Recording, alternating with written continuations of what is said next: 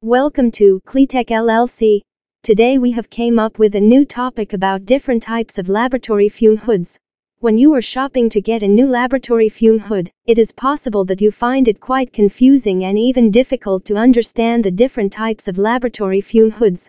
You will have to know the different materials, the power specifications and sizes required for different situations. Also, you will have to know whether you want a ductless or a duct fume hood for your requirements. There are different types of fume hoods available, and in this article you will learn about them. 1. Coating. The first primary factor which you will need to consider is the coating on your fume hood. Propylene fume hoods are quite popular as they are resistant to corrosion. There are a lot of materials and paints which may break if they are exposed to certain chemicals and airborne toxins easily inside a laboratory. But polypropylene will be able to handle constant exposure to several types of chemicals and not warp, peel or get rusted. You can also get epoxy-coated parts because they are also of high quality. Epoxy-coated fume hoods are resistant to wearing and tearing from different chemicals also. 2. Ventilation system. The system of ventilation inside your lab will be quite important. This is especially so if your lab requires you to work with chemicals which may become airborne through the process of experimentation.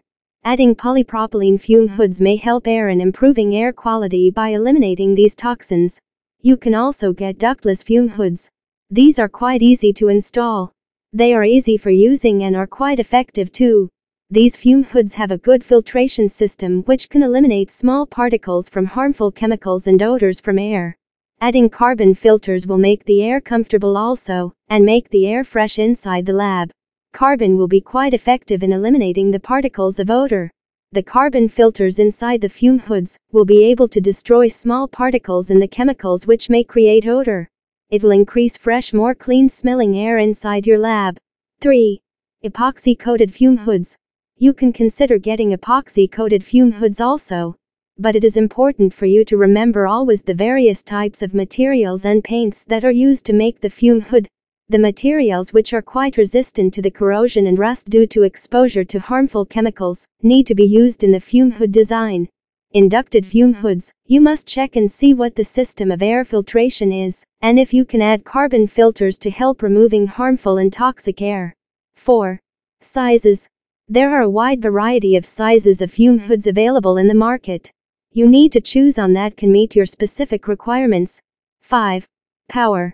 These days ductless fume hoods are used more commonly because they consume less power, and hence are economical to operate.